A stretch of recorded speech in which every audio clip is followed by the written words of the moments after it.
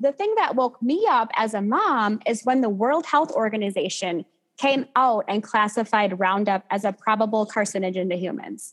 So I'm like, wait a minute. So to translate, this probably causes cancer in humans. And 95% of the crops grown in the US are genetically modified.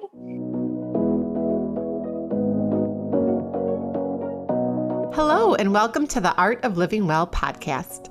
I'm Stephanie May Potter, and I'm here with my co-host, Marnie Dotches-Marmette. We created the Art of Living Well podcast to empower you to live your happiest, healthiest, and most authentic life. Each week, we will bring you inspiring and motivating conversations covering health and wellness topics, including fitness, mindset, food, travel, product reviews, and strategies from a variety of experts, including our own bank of knowledge. We are excited to educate, motivate, and inspire you to change the way you perceive health and discover your art of living well. Get ready to feel inspired.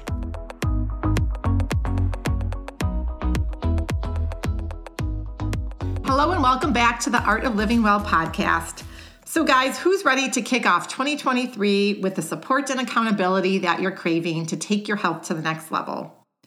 It's almost time for our next functional medicine liver detox. And just like last year, we are doing a full 14 days starting on Sunday, January 8th. We're doing this because we've heard from many of you that while you love the 7 days, sometimes, especially this time of year, we need a little bit more time to keep up with the good habits and healthy eating after the holiday season. And this second week really allows you to help transition back to a sustainable eating routine with our support and accountability, as well as the groups.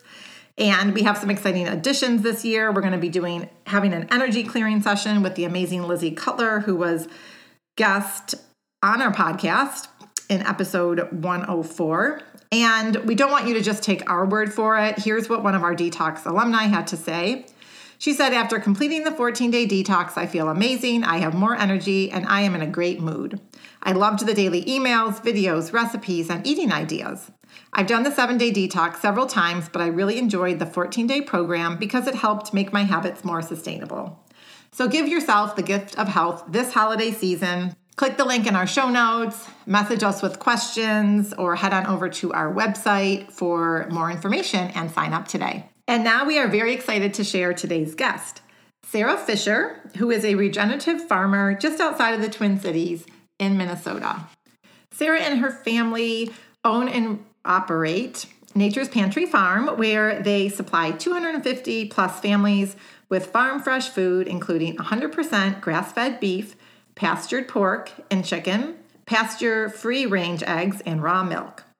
This is such an important and powerful conversation where we dive in and talk about the connection between true nutrition and health, and how eating the right foods can actually heal chronic disease as well as prevent many others from occurring. Sarah shares many stories from her customers who are now able to eat eggs and dairy again without unwanted symptoms and food sensitivities. It really makes us question and ask the question, what in the world have we done to food that is causing people to become so sick and intolerant of foods like dairy and eggs? So in today's episode, you're going to learn about conventional farming practices, how they're contributing to people being so sick, and really how improving the health of our soil and the animals can help heal our bodies. We talk a little bit about regenerative farming practices, the differences with conventional farming. You'll learn what the terms raw and ultra-pasteurized mean when it comes to the milk that you're drinking. We talk about genetically modified crops. We even dive into the topic of fake meat and so much more. Sarah shares her simple tips to eat the right, whole, nourishing foods so that you can actually heal chronic disease as well as prevent many others from occurring. So with that, let's dive right in to this powerful conversation with Sarah Fischer from Nature's Pantry Farm. But first, a quick word from our sponsor, Shield Your Body. Shield Your Body is a company that makes products to shield your body against electromagnetic frequency, or EMF radiation, from modern technology. Did you know that all modern technology is a source of EMF radiation? Cell phones, laptops, Wi-Fi, even your refrigerator is a source of EMF radiation. And each year, we are exposed to more and more EMFs. There are literally thousands of high-quality, peer-reviewed scientific studies demonstrating clear links between exposure to EMF radiation and a wide range of negative health effects, from anxiety and infertility to sleep disruption and cancer. Fortunately, there are easy ways that you can reduce your EMF exposure right now that cost you absolutely nothing. After reading the Shield Your Body guide, I stopped using my AirPods, something I used daily for hours sometimes, and have switched back to the old school wired headphones. And for me, after reading the Shield Your Body guide, I really put my foot down and insisted that my kids keep their cell phones and their laptops out of their bedrooms at night while they were sleeping. And I've been working on Jordan as well. And I think after reading the guide and listening to our podcast, he has finally agreed to do that. So download your copy of a free guide at shieldyourbody.com to start improving your health right now. And be sure to check out our episode number 123 with our Blank, CEO of Shield Your Body. Hi, Sarah. Marnie and I are really excited to have you as a guest on our show today to share your immense knowledge about the connection between food and how it's raised and our overall health. And we were fortunate enough to be introduced, I think, over a year ago from one of our friends, Naomi, who Marnie and I know from Modern Well in the Twin Cities. And I was interested in trying your meat and eggs and your raw milk and yogurt for my family. And I'm just so excited to be able to share everything that you're going to talk about today on our show. I love having a local farmer that really cares about the treatment of the animals and the quality of the products that you're raising. So everyone has a story, and we would love for you to share your journey in a nutshell of how you became an RN and a farmer, and ultimately you revamped your farming practices to create a regenerative farm, and your commitment to raising fresh, wholesome, and pasture-raised food for your family and our community. Yeah, well, I'm so excited to be here. And I just think this is such an important topic. People are really starting to realize that the foods that they eat actually matter and it can impact their health. So our journey started, well, first of all, I grew up on what we call a regular dairy farm. So we farmed like every other family did around us. All the chemicals, all the things, never questioned anything. This is just how you farmed. And then we knew I have a brother and a sister and myself, and we knew that nobody wanted to come and take over the farm because we saw like how difficult it was for my parents just to run a farm and things like that. So we all went on and did our own thing. I went to school and became a registered nurse. And my brother and sister did their own thing as well. And then my dad made the decision after he injured his knee, he couldn't take care of the dairy any longer. So he decided that the cows had to go. So this farm has been in our family my kids are the 6th generation. So it was a really hard time for them to make the decision to end the farm. And that basically was going to be the end of our family's legacy. So he sold the cows and he finally had a little extra free time.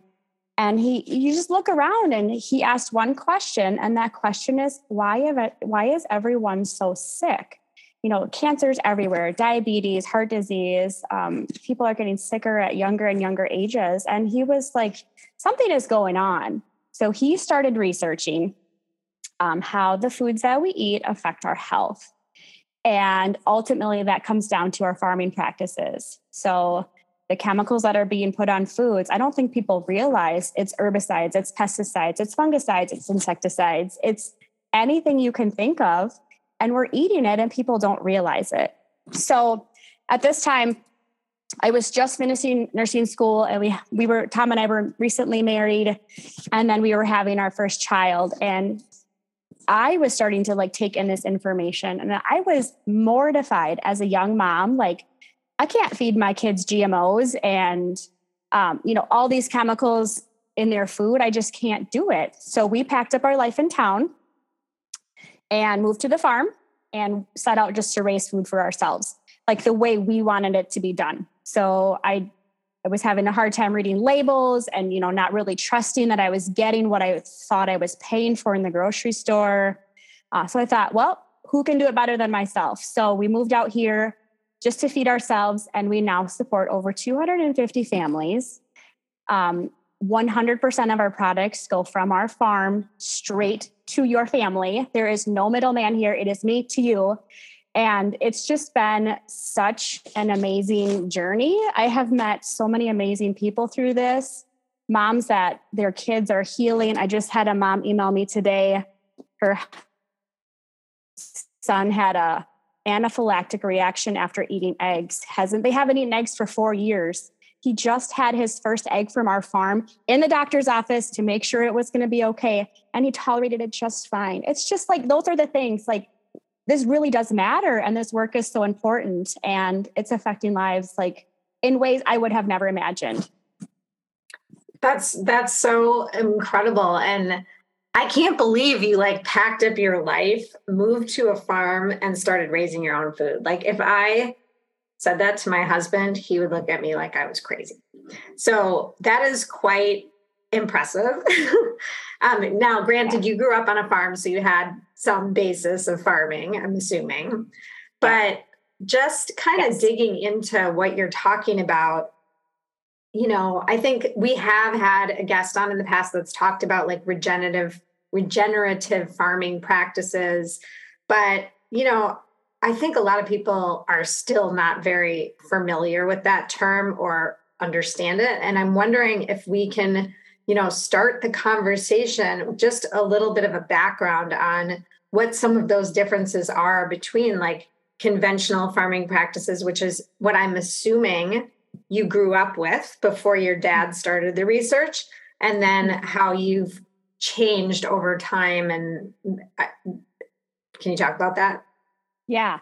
So I will be completely honest, full disclaimer. The only reason I started to raise my own food is because I knew it was the best thing for my daughter and for our family.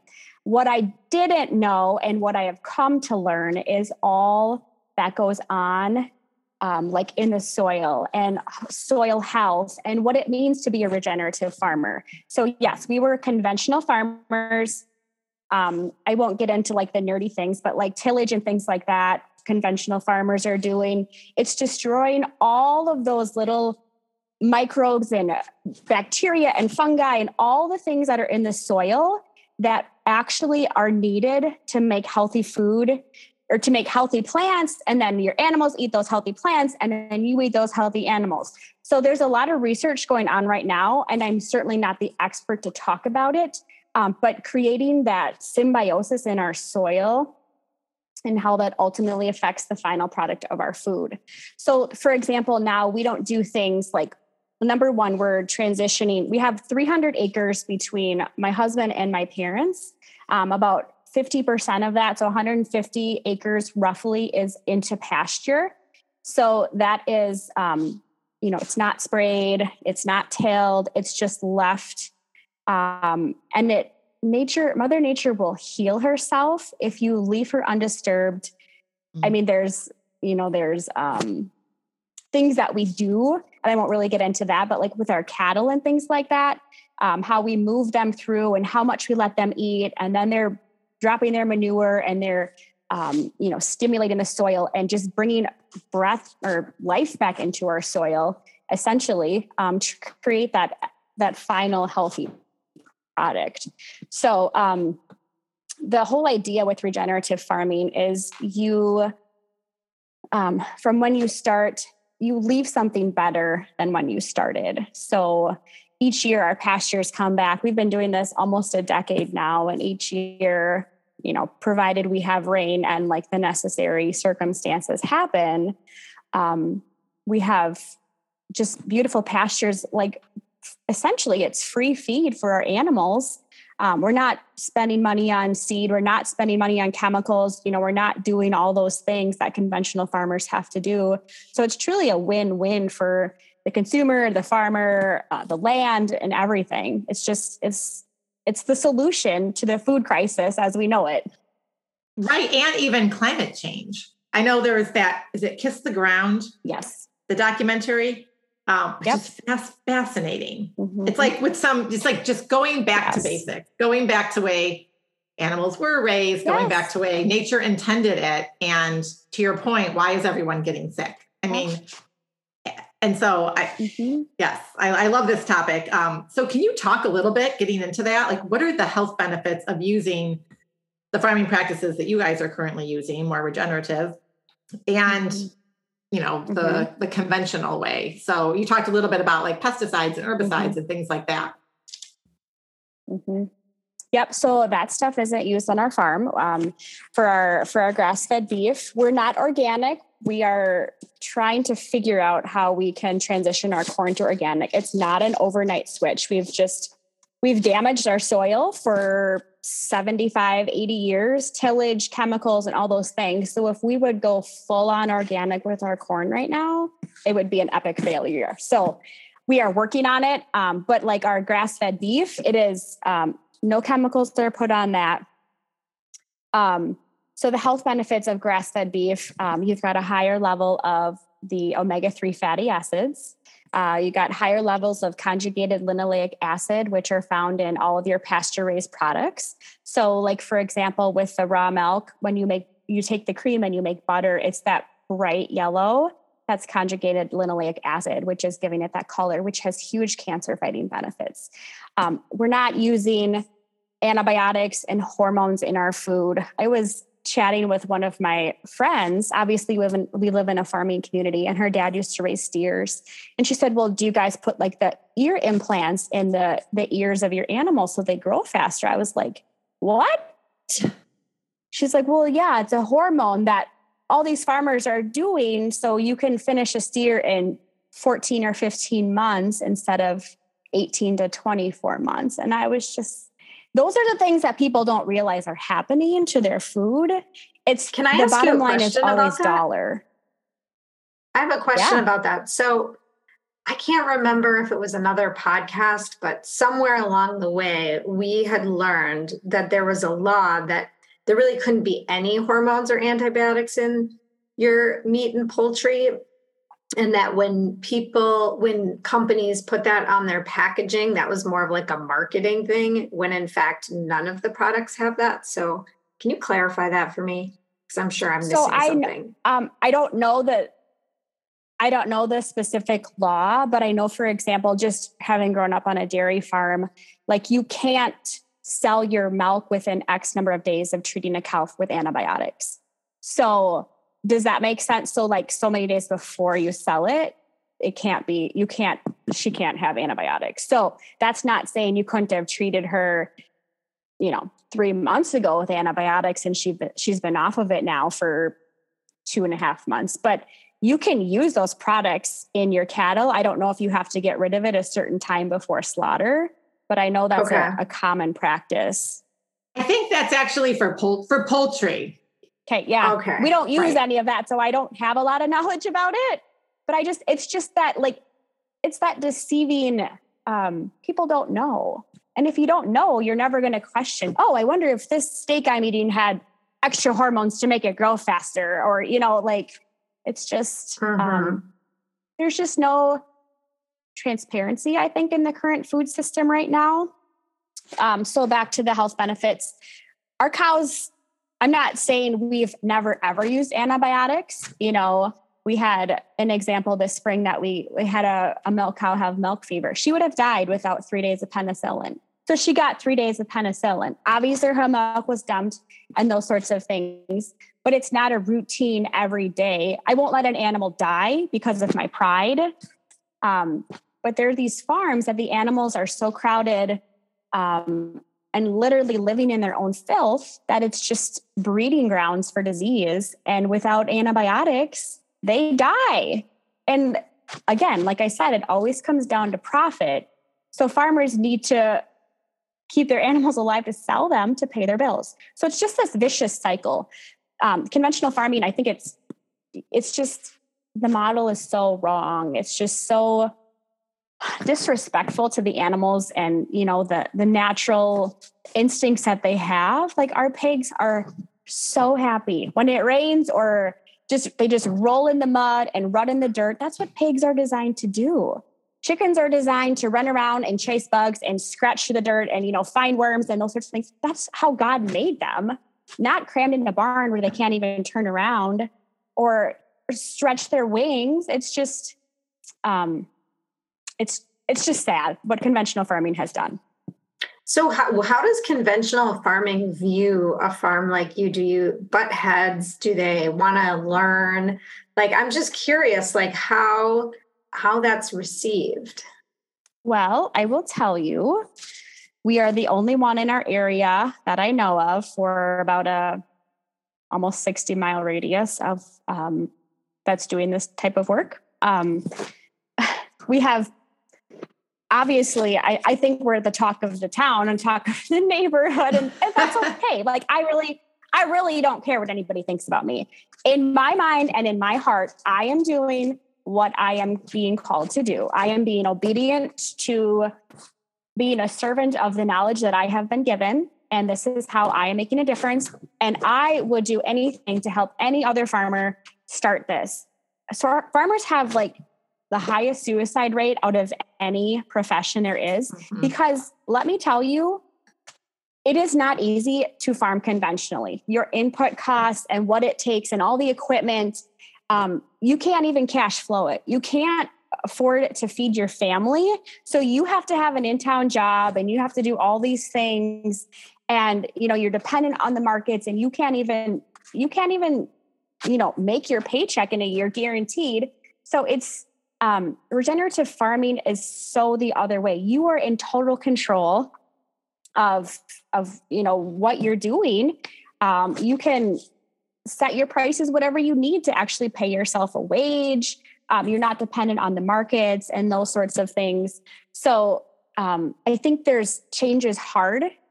So farmers have been farming like this. Well, my great grandpa farmed this way, and this is just how we farm. And not everybody's open to learning new things. And the other thing I think that was really hard for my dad. So he's 65-ish, I think, something like that, 67 right now. And to relearn and unlearn everything he's known his entire life, midlife. I was like, you had a midlife crisis, sir. There's just no way that's what happened. But he could have just slid into retirement, not done any of this. This type of work is hard. It's every single day we are out there for hours doing chores every single day, moving our animals, bottling milk, setting up fence, whatever it might be. But I think when you know better, you do better. And farmers are afraid of like failure and change. And also being the oddball out, I guess. Yeah. Yes. Yeah, no, that makes sense. It makes me wonder, I'm just thinking out loud right now, as you're talking about like hormones and antibiotics, what about giving like the cattle or whatever, supplements like that like if I take vitamin D and I take vitamin C and vitamin B and whatever, how does that, do you do that kind of thing for your animals? And I love that question. So we have, it's called Free Choice Mineral. And this is part of like the research my dad has done and stuff. So basically, our cows are the only ones who get this. But a cow is so intelligent that she knows what her body is deficient in. Whereas you and I, like, we're literally just guessing. I'm going to take some vitamin D and I'm going to pop some vitamin C, right? Like, we're just guessing. But a cow actually knows what she's deficient in. So what we have is it's this box. It has got 18 different minerals in it. I can't name them all for you, but 18 minerals. And so she will flip, there's this rubber cover on the top, and she'll flip it up and she'll nose through there and eat the minerals that her body is deficient in. So our cows, it's amazing. So our cows are deficient. What they're eating the most of is potassium. So that tells us if our cows are deficient in potassium, they're not getting it from our soil, which means our soils are deficient in it. So when she goes in and eats that potassium, it's helping her. And then she's leaving her manure on our pastures, which has potassium in it, which goes onto our soil. And just, it's this whole healing process for our land, basically. So it's amazing. That is so cool. So cool. Yes. And like just the fact that they know what they need. And I think that just kind of goes back to like, even as humans, like maybe we don't know that we need vitamin C, but if we really just kind of get out in nature and tune in and are not distracted, we know what our bodies need. Oh, I probably need to drink more water, or I probably need to eat more vegetables, whatever it is. Right. Yeah. That is fascinating. That is so cool. And it's amazing. Is this something that conventional farmers do as well? Or are they just like, okay, every cow or every whatever cattle, however you say it, needs a stab of vitamin C and a stab of vitamin D and whatever. Everybody's the same kind of thing. So or you don't know.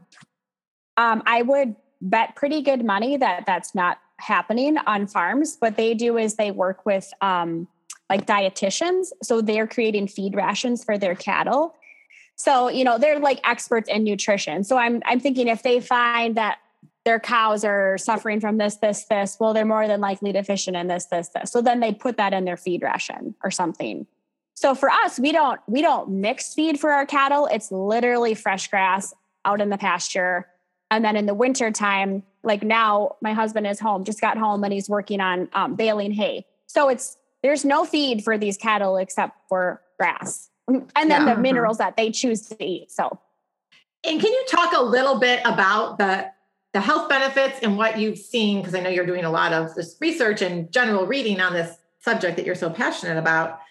How some of these conventional farming practices are specifically contributing to illnesses and people being sick and a lot sicker than they were decades ago.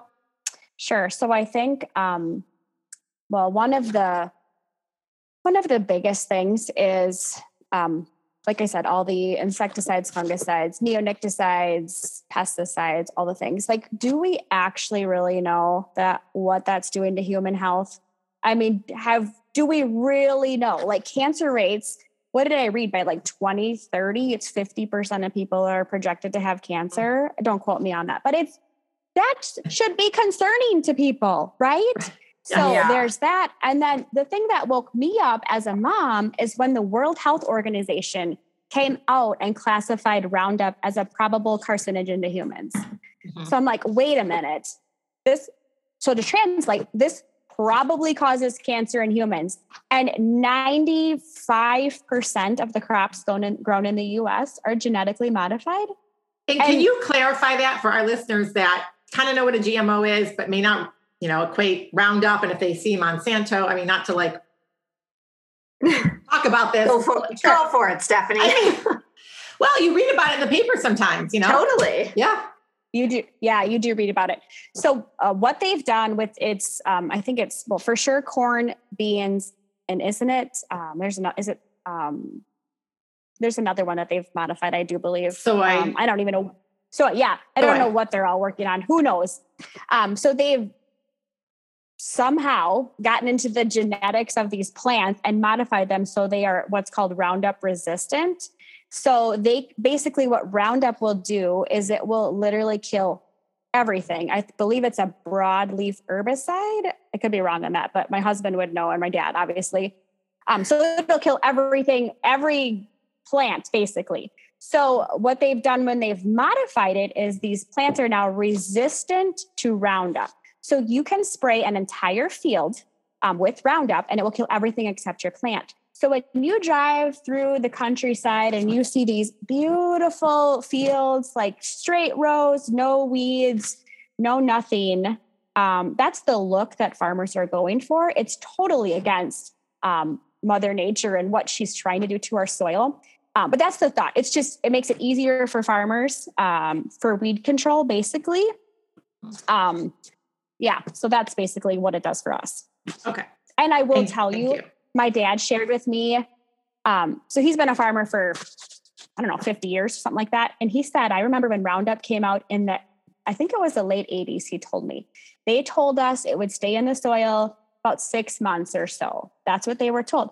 We are finding Roundup, like it doesn't go away. It's in our water, it's in our air. Like 30 years, they're finding it's still here. So again, we don't know and who's doing the research on this stuff? So there's talked about the chemicals and then like the GMOs in food. What about the hormones? You know, like how many young girls are getting their periods at 8, 9 years old? Is it connected? I don't know. Is it not? I don't know. How much infertility is going on, you know? And if you just stop and think about these things, like what's 50 years going to look like? I mean, truly for humanity, how sick are people going to be? Are we going to be able to reproduce? I mean, that's a basic question. Like those are the places that my mind goes. So yeah, that's a loaded question. No, I know. Well, and it actually makes me, and I don't know if you can answer this, but just taking that a step further, do you think a person can go into a grocery store or a co-op and buy food that is, you know, as safe as yours or close to safe as yours in terms of if it's, you know, grass-fed beef or eggs that are farmed a certain way, or, you know, I know you can't buy raw milk in the grocery store, but can you talk about that a little bit? Most states are lucky. Yeah. So do I think food is as safe as from our farm? I'm very biased and I'm going to have to say no. Only because, well, there's a couple of reasons. Companies have gotten really good at marketing.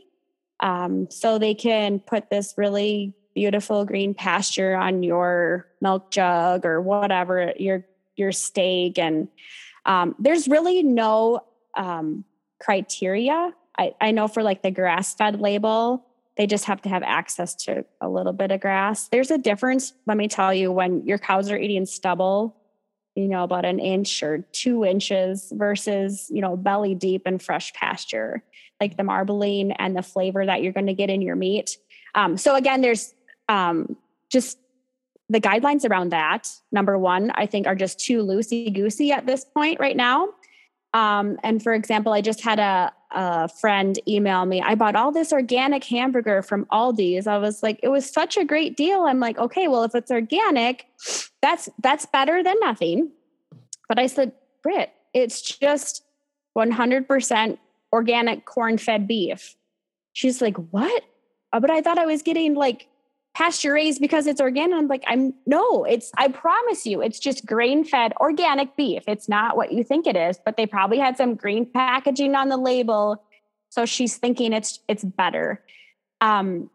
So there's just, it gets tricky that way. I do think it's getting easier for people to make better choices in the grocery store. I think companies are starting to pick up on people like us who are choosing to purchase healthier foods for our family and want to know where it's coming from and those sorts of things. So I think it's getting easier, but your best bet is always going to be going directly to your farmer.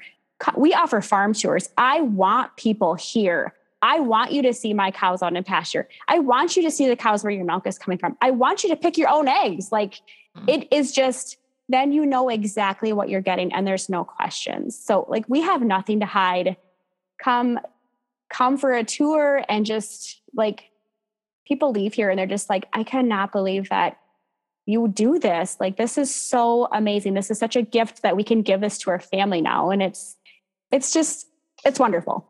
I would love to come for a tour. Yeah, of course. Yes. I know every last summer. year you had them. Yes. And I wasn't able to come, but it's on my list. And I think my kids would love it. We've been sourcing from you and previously other local, like, of a few local farmers. And so they get it. We talk about it because you can see the color of the eggs and the double yolks that come sometimes that you don't see when you're buying most, products at the store. And I will say we are lucky in Minnesota to have some really good co-ops, and they do source from several local farmers also. But I think when we're speaking broadly, when you're just shopping at your average grocery store, no, you're not able to get, high quality. The one other thing I forgot to mention, so tricky with the labeling thing.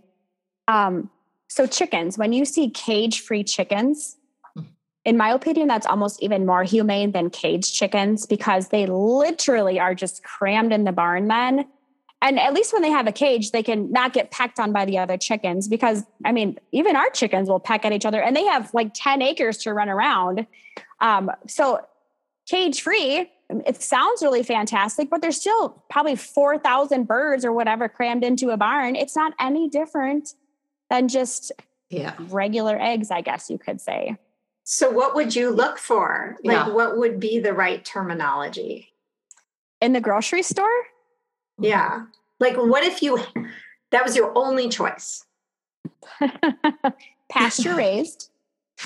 I don't shop at the grocery store for any of this, so I don't look at labels. I would get pasture raised. You do not want vegetarian feed. Chickens are not vegetarians. I just was watching a chicken devour a frog yesterday. Like, I know it's like a little gruesome, but they love meat. Chickens, they need it just like you and I do.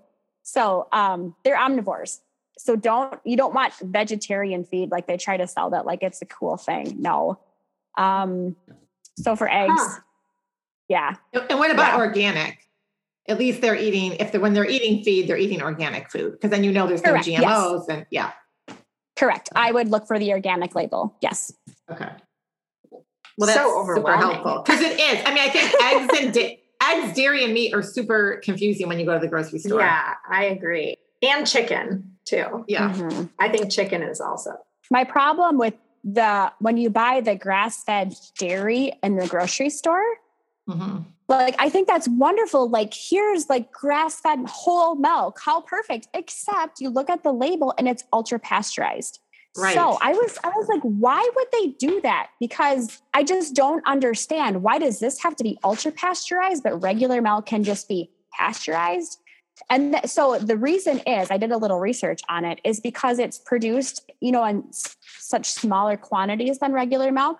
So it can have a shelf life of, what did I read? It was like 5 weeks or something. Don't quote me on that again either, but you literally don't even have to refrigerate that stuff. It is sterile. There is nothing good in there for you. And it just breaks my heart. Again, people think they're getting this amazing grass-fed product. It's not serving you. Oh, it's not serving you at all.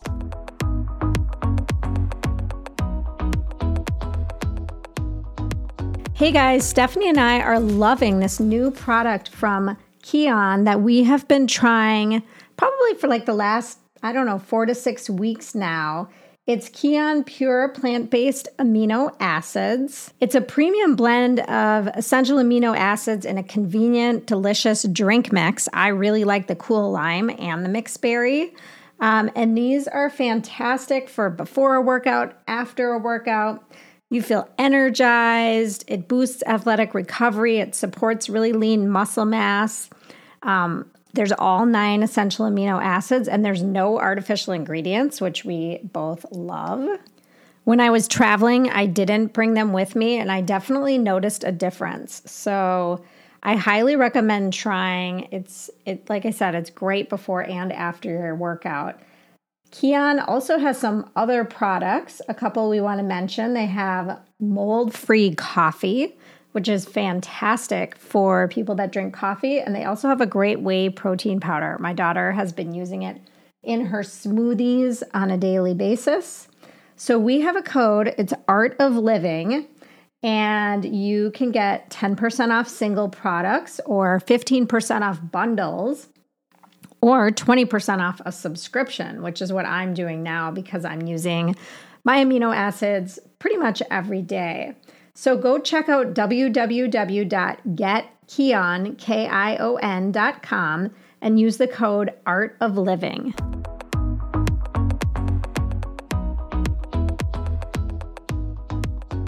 So milk is a big question. And I love that I've been able to buy your raw milk for the last year. And I will just say my oldest son, who was like kind of finally accepted the fact that he was lactose intolerant, just dairy sensitive to begin with, took a while.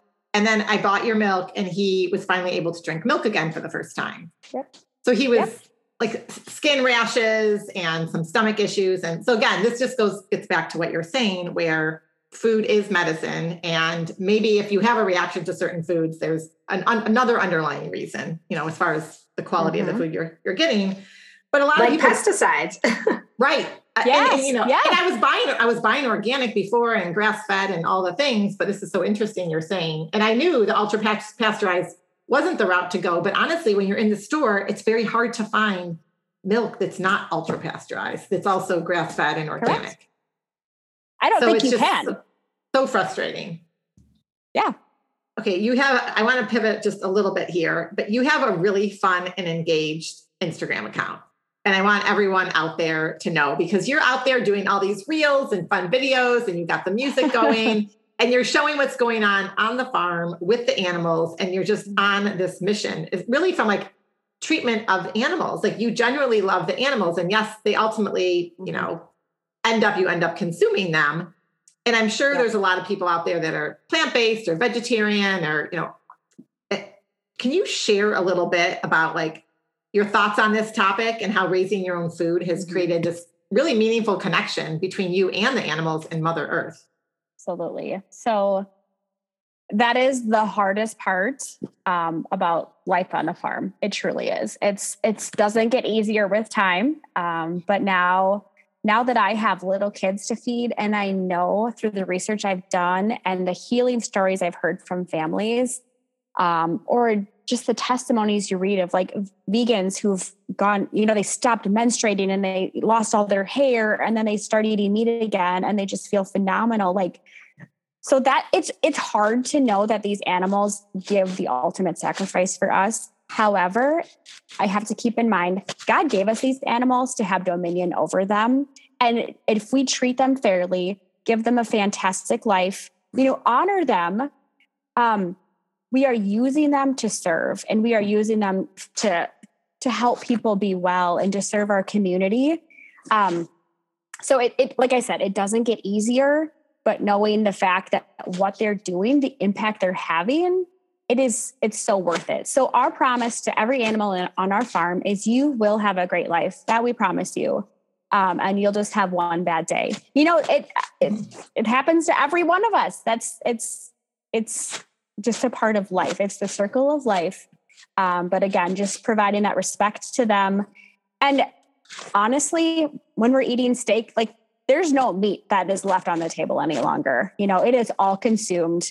The bones go back to make bone broth or treats for our guard dogs or whatever it might be. So there's just so much more of a connection to the food that we're eating. It's meaningful. It has a story. I know which animal is in each package that I'm eating. You can't say that from grocery store beef. They mix together thousands of animals, all these, and I'll be honest, they're like usually dairy cull cows is what they are, that nobody wants to be eating that hamburger anyway. Trust me. And then it's all mixed together in this big batch, and then it's put on the grocery store shelves. I know what animal I'm selling right now to my customers. And it's like, there's just such a meaning. As hard as that is, but I know, and I know they had that would be so hard on me. Yeah. I would have trouble with that, but I don't eat a lot of meat. It's hard. So yeah. I can imagine that that's hard, but it's a mindset that you're used to. Yeah, and it is. It sounds like you're doing it in the most, it's true. There's a cycle of life and everyone dies at some point. And Correct. It sounds like you're giving them a wonderful life while they're alive, which is great. And our butchers are phenomenal. They literally don't know what hit them. They are on the trailer, they are off, and it's done. They have no idea what's even going on. So it's not like they're, at some of these processing plants, they're sitting there all day waiting for their turn to be slaughtered. Like, oh, that just breaks my heart. So no, it is a very quick, it's done and it's over. No suffering, which is good. So we love being able to work with these small local butchers as well. It just makes all the difference. Yeah. And like you said, you're being of service to others. The animals are being of service, and you are facilitating it. And that is part of their journey and their, it's part of their life with the life cycle. Like that's why they're here. Right. Absolutely. Absolutely. Mm-hmm. So one question, just curious on like, can we talk a little bit about fake meat for a little bit? I'm just kidding. Are you talking about like the Beyond Burger, that kind of thing? Yes. Yeah. Yes. Yeah. Okay. Yes, we can talk about that. Of course. Yeah. Well, and just like the fat and misconceptions that people have around all this stuff. Ooh, okay. So here is my 2 cents, and do with it what you would like. Okay. So look at a package, look at the label of a package of, I don't even know what they're called. Fake meat, whatever it's called. Yeah. So look at the number of ingredients in that. Number 1, most of this fake meat is made with soy. And I will tell you, soy is not our friend. It just gets into, you could probably speak more to this, Stephanie, but just the hormones and all of the things that it affects in our body, all the chemicals that are in soy. People seem to think that this fake meat is healthier for the planet. Oh my goodness. If you could see the amount of chemicals that are going on these soy fields, all the tillage that's being done, and it is destroying the land, which is, what most conventional farming is doing. And then all of the other chemicals, I don't even know what's in the meat. I haven't even looked, but if you just think simply about this, I always go back to, okay, how did the cavemen eat? Or your great, great, great grandma, what did she eat? Right? Because before we had access to all of these things like labs to create fake meat and all these things, how are they eating? That's how we've been designed to eat. And that's what our bodies need. Like, that's the most nourishing for us. It's not fake meat. It's not fake cheese. It's not margarine, like one molecule away from plastic. These fake foods are just, they're horrible for us. Yeah. It's just common sense. Right. Well, and I think the point you make about, I know a lot of vegans specifically, and obviously different people have different reasons for being vegan, and there's no judgment. I don't eat red meat, like whatever. I also don't eat fake meat, however. But when you talk about, tofu and soy, I've never really thought about how you're saying it's not good for the planet either. Like, in my mind, I'm like, okay, that's less, methane or whatever in the world. But you're saying that the tillage in the soil from the soy is just as bad. And that's a really interesting point that I don't think a lot of people know. So here's a really basic thing. This is how I think about it. I don't know if you ladies garden, but let's say you till your garden and you plant your rows. What grows in between those rows? Weeds. What grows there? Yeah. So what's Mother Nature trying to accomplish? She's covering the soil. Like, soil is not made to be bare, right? So that's what happens in these fields. Like, Mother Nature is just trying to heal. She's trying to heal herself. And that's where these weeds are coming in and they're covering the soil. Number 1, when we go through and till and rip that up, we're releasing CO2 into the atmosphere because CO2 is stored in the soil, right? So there's that. And then I could get into the whole grass-fed, what we do to get CO2 back into the soil. But you're just not getting it from those soybeans or anything like that. So, yeah. So, and then you think of all the chemicals that are put on them. And then most soy is GMO. Greater than 90% of the soybeans grown in the United States are GMO as well.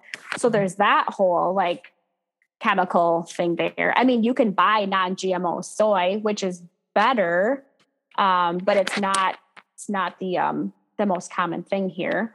So, and it's not just soy. It's the same thing with corn that's grown here in the United States as well. It's got the same environmental impacts, and we've got water runoff, and like you wouldn't believe here, it's because our soils are not healthy. They don't have that network of material underneath that can actually hold water.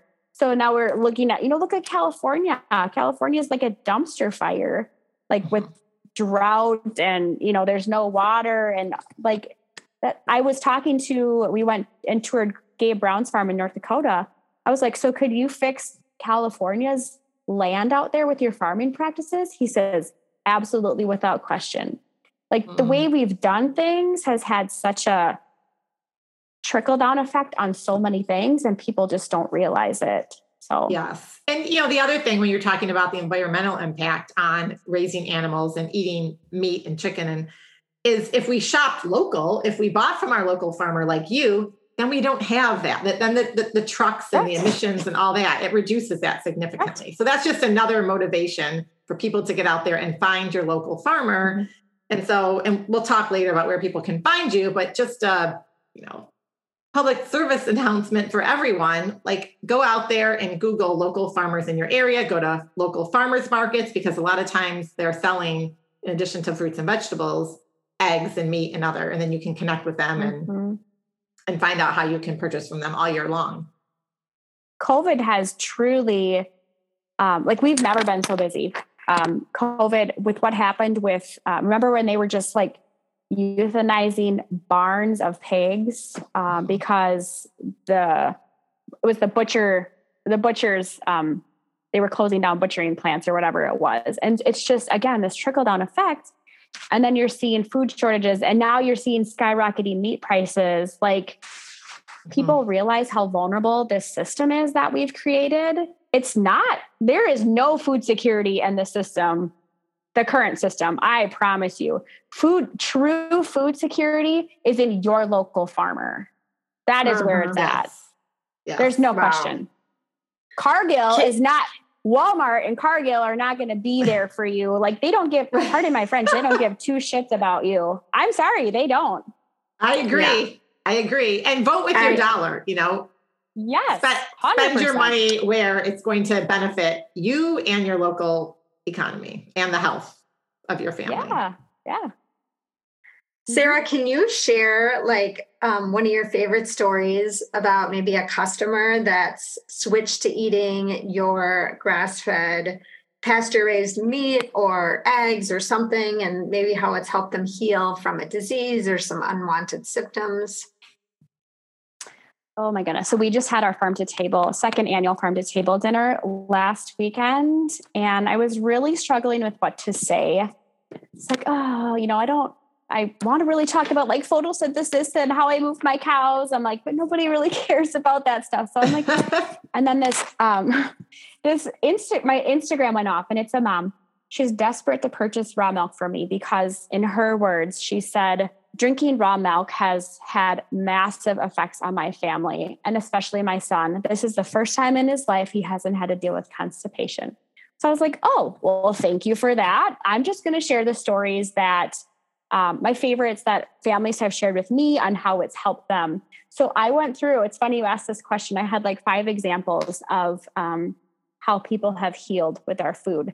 So a couple of my favorites, little Maria, she's 7. She gets the worst tummy ache when she eats eggs from the store. And that's devastating. If you've been egg, dairy, or soy free, like gluten free, you know how hard that is. So her mom bought eggs from us. She can tolerate them just fine.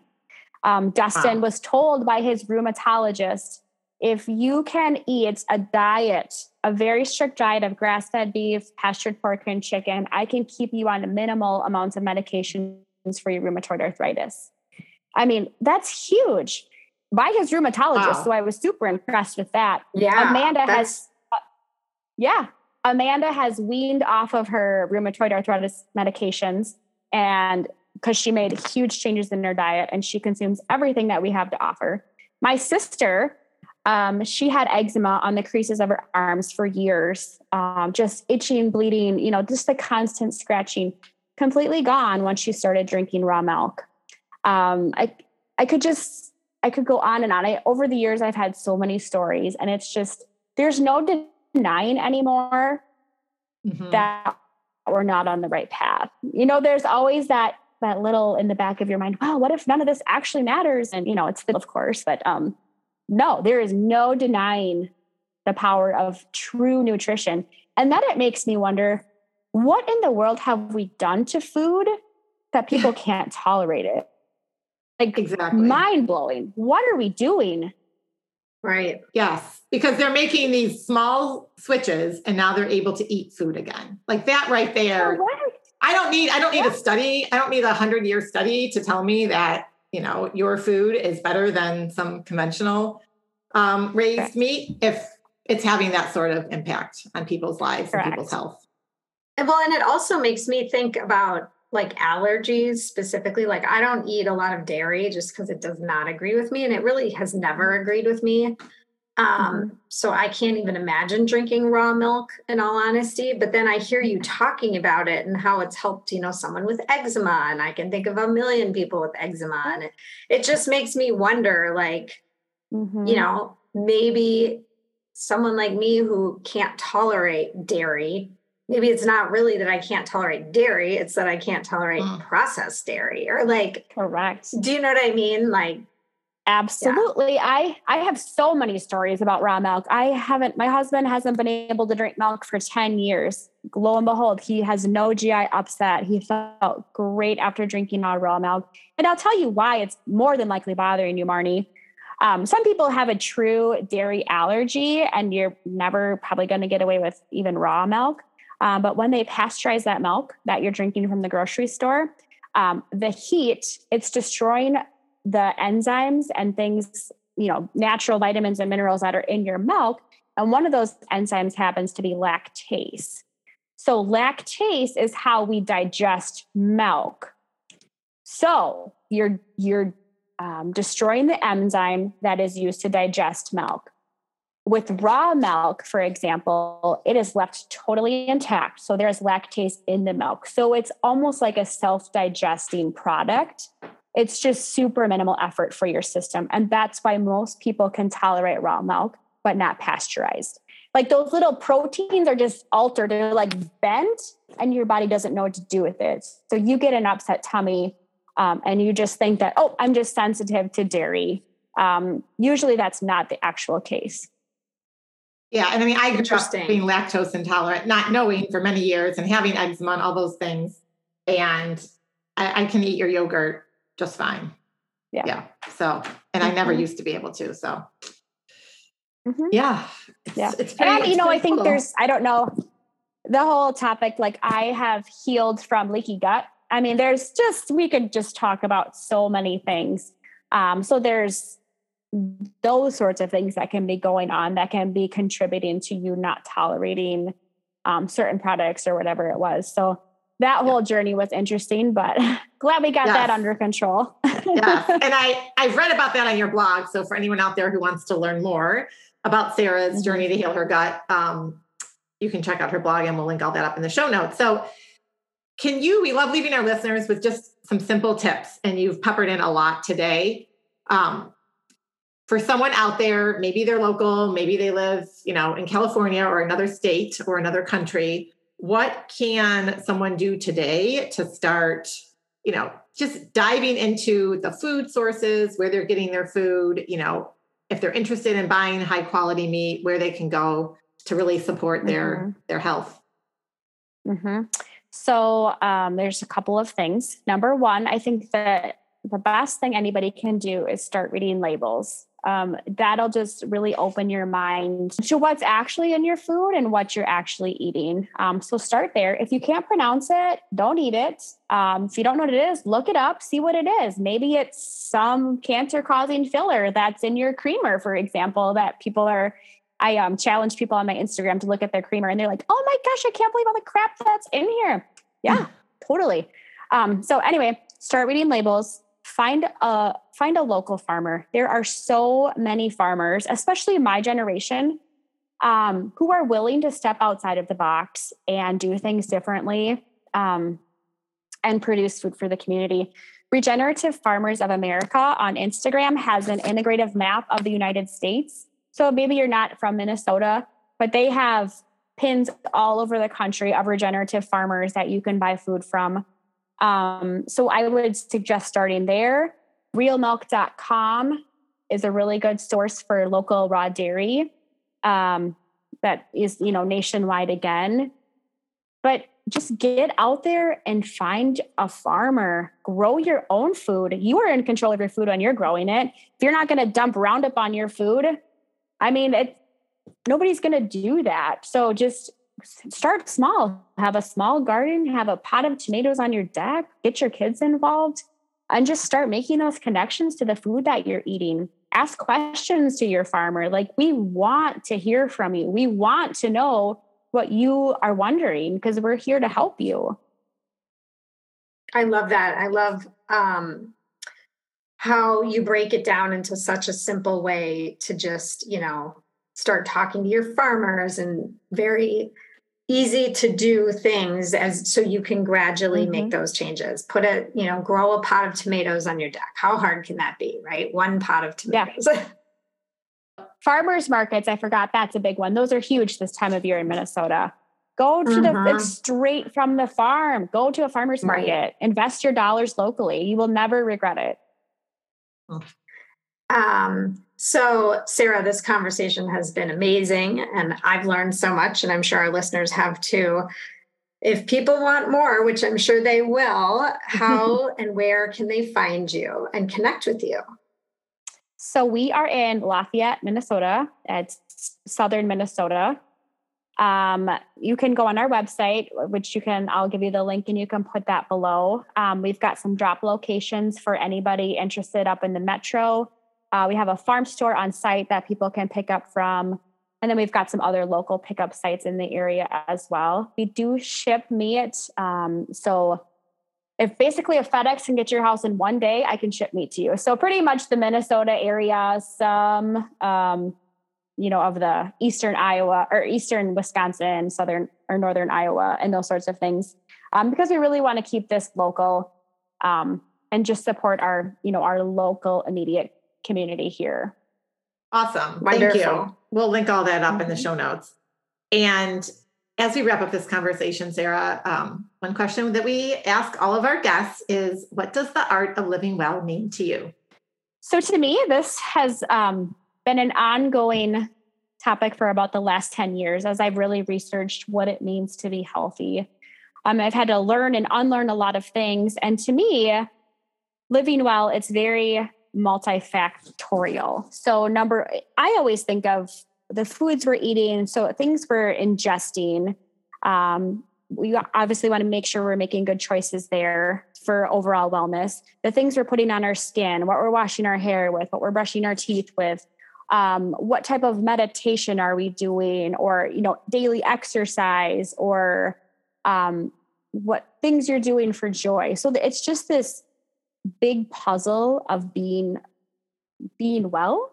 So how can you kind of incorporate all of those pieces to live your best life? So the biggest part of what I'm doing here is obviously producing good food, which is going to be the foundation of wellness. And then all those other things come into play as well. So it's a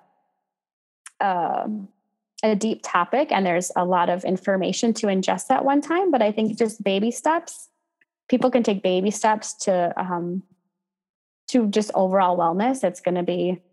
You're never going to regret that. Absolutely.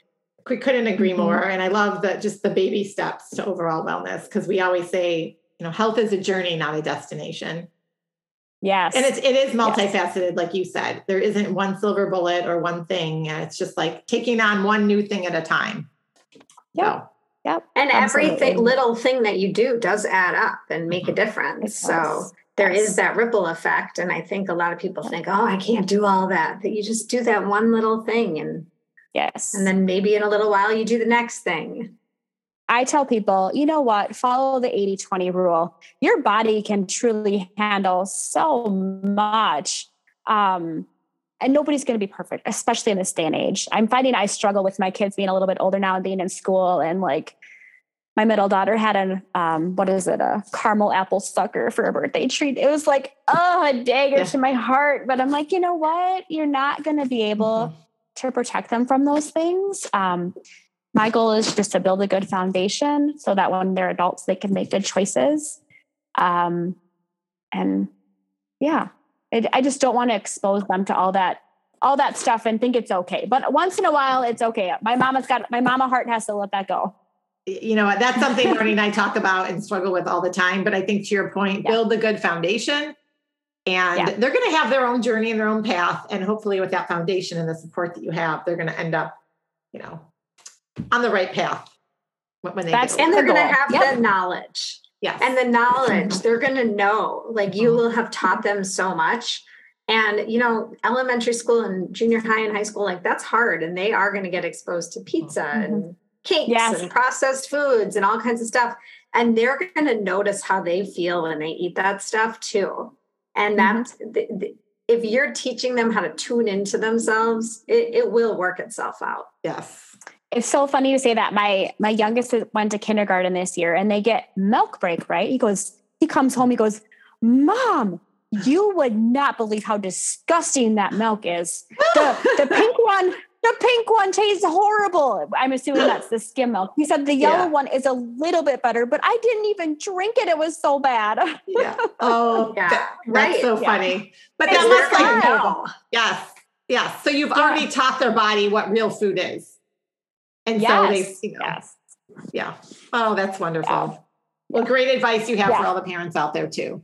Because I know sometimes it gets to be a little stressful thinking you're trying to make it all perfect, and there's no such thing as perfection. So I love that 80-20. And also just great job. Like Stephanie and I had another guest on, I think she calls herself like the healthy deviant. And like you said, you don't care what other people think. Like that's so important because we are outliers here trying to be healthy and not eat all this processed food and living a certain way. And I think it can be hard and isolating at times. So kudos to you. We all have to stick together, right? Marnie, I love that, what you just said. It's so true. Yeah. Our community is growing by leaps and bounds. So I thank you too for the work that you're doing. I get so many moms that reach out to me. They're like, I had no idea about XYZ and like all these things. And now, like once you start that rabbit hole, there is no turning back. You cannot unknow those things. And you're only gonna do better, and you're only gonna help educate more people. And this movement is gonna keep growing. There's no doubt in my mind. Once you know that truth. Yeah. So thank you for what you do. These topics are so important. Yeah. Well, thank you for coming on our show today. We loved having you. Thank you so much. And we look forward to coming out and visiting your farm next summer. Yes, please do. Okay. Have a great day. Take care. Yeah. Okay. Bye-bye. Bye-bye. Bye. Thank you so much for listening to the Art of Living Well podcast. We are so grateful that you joined us today. If you enjoyed this episode, please share it with a friend or anyone else you think may benefit from this information. We'd love for you to subscribe to our podcast, leave us a review, and tag the Art of Living Well podcast on social media. If you want more inspiration in between episodes, you can find us on social media at theartofliving_well on Instagram and Facebook, where we will share snippets from our daily lives and our journey to living well.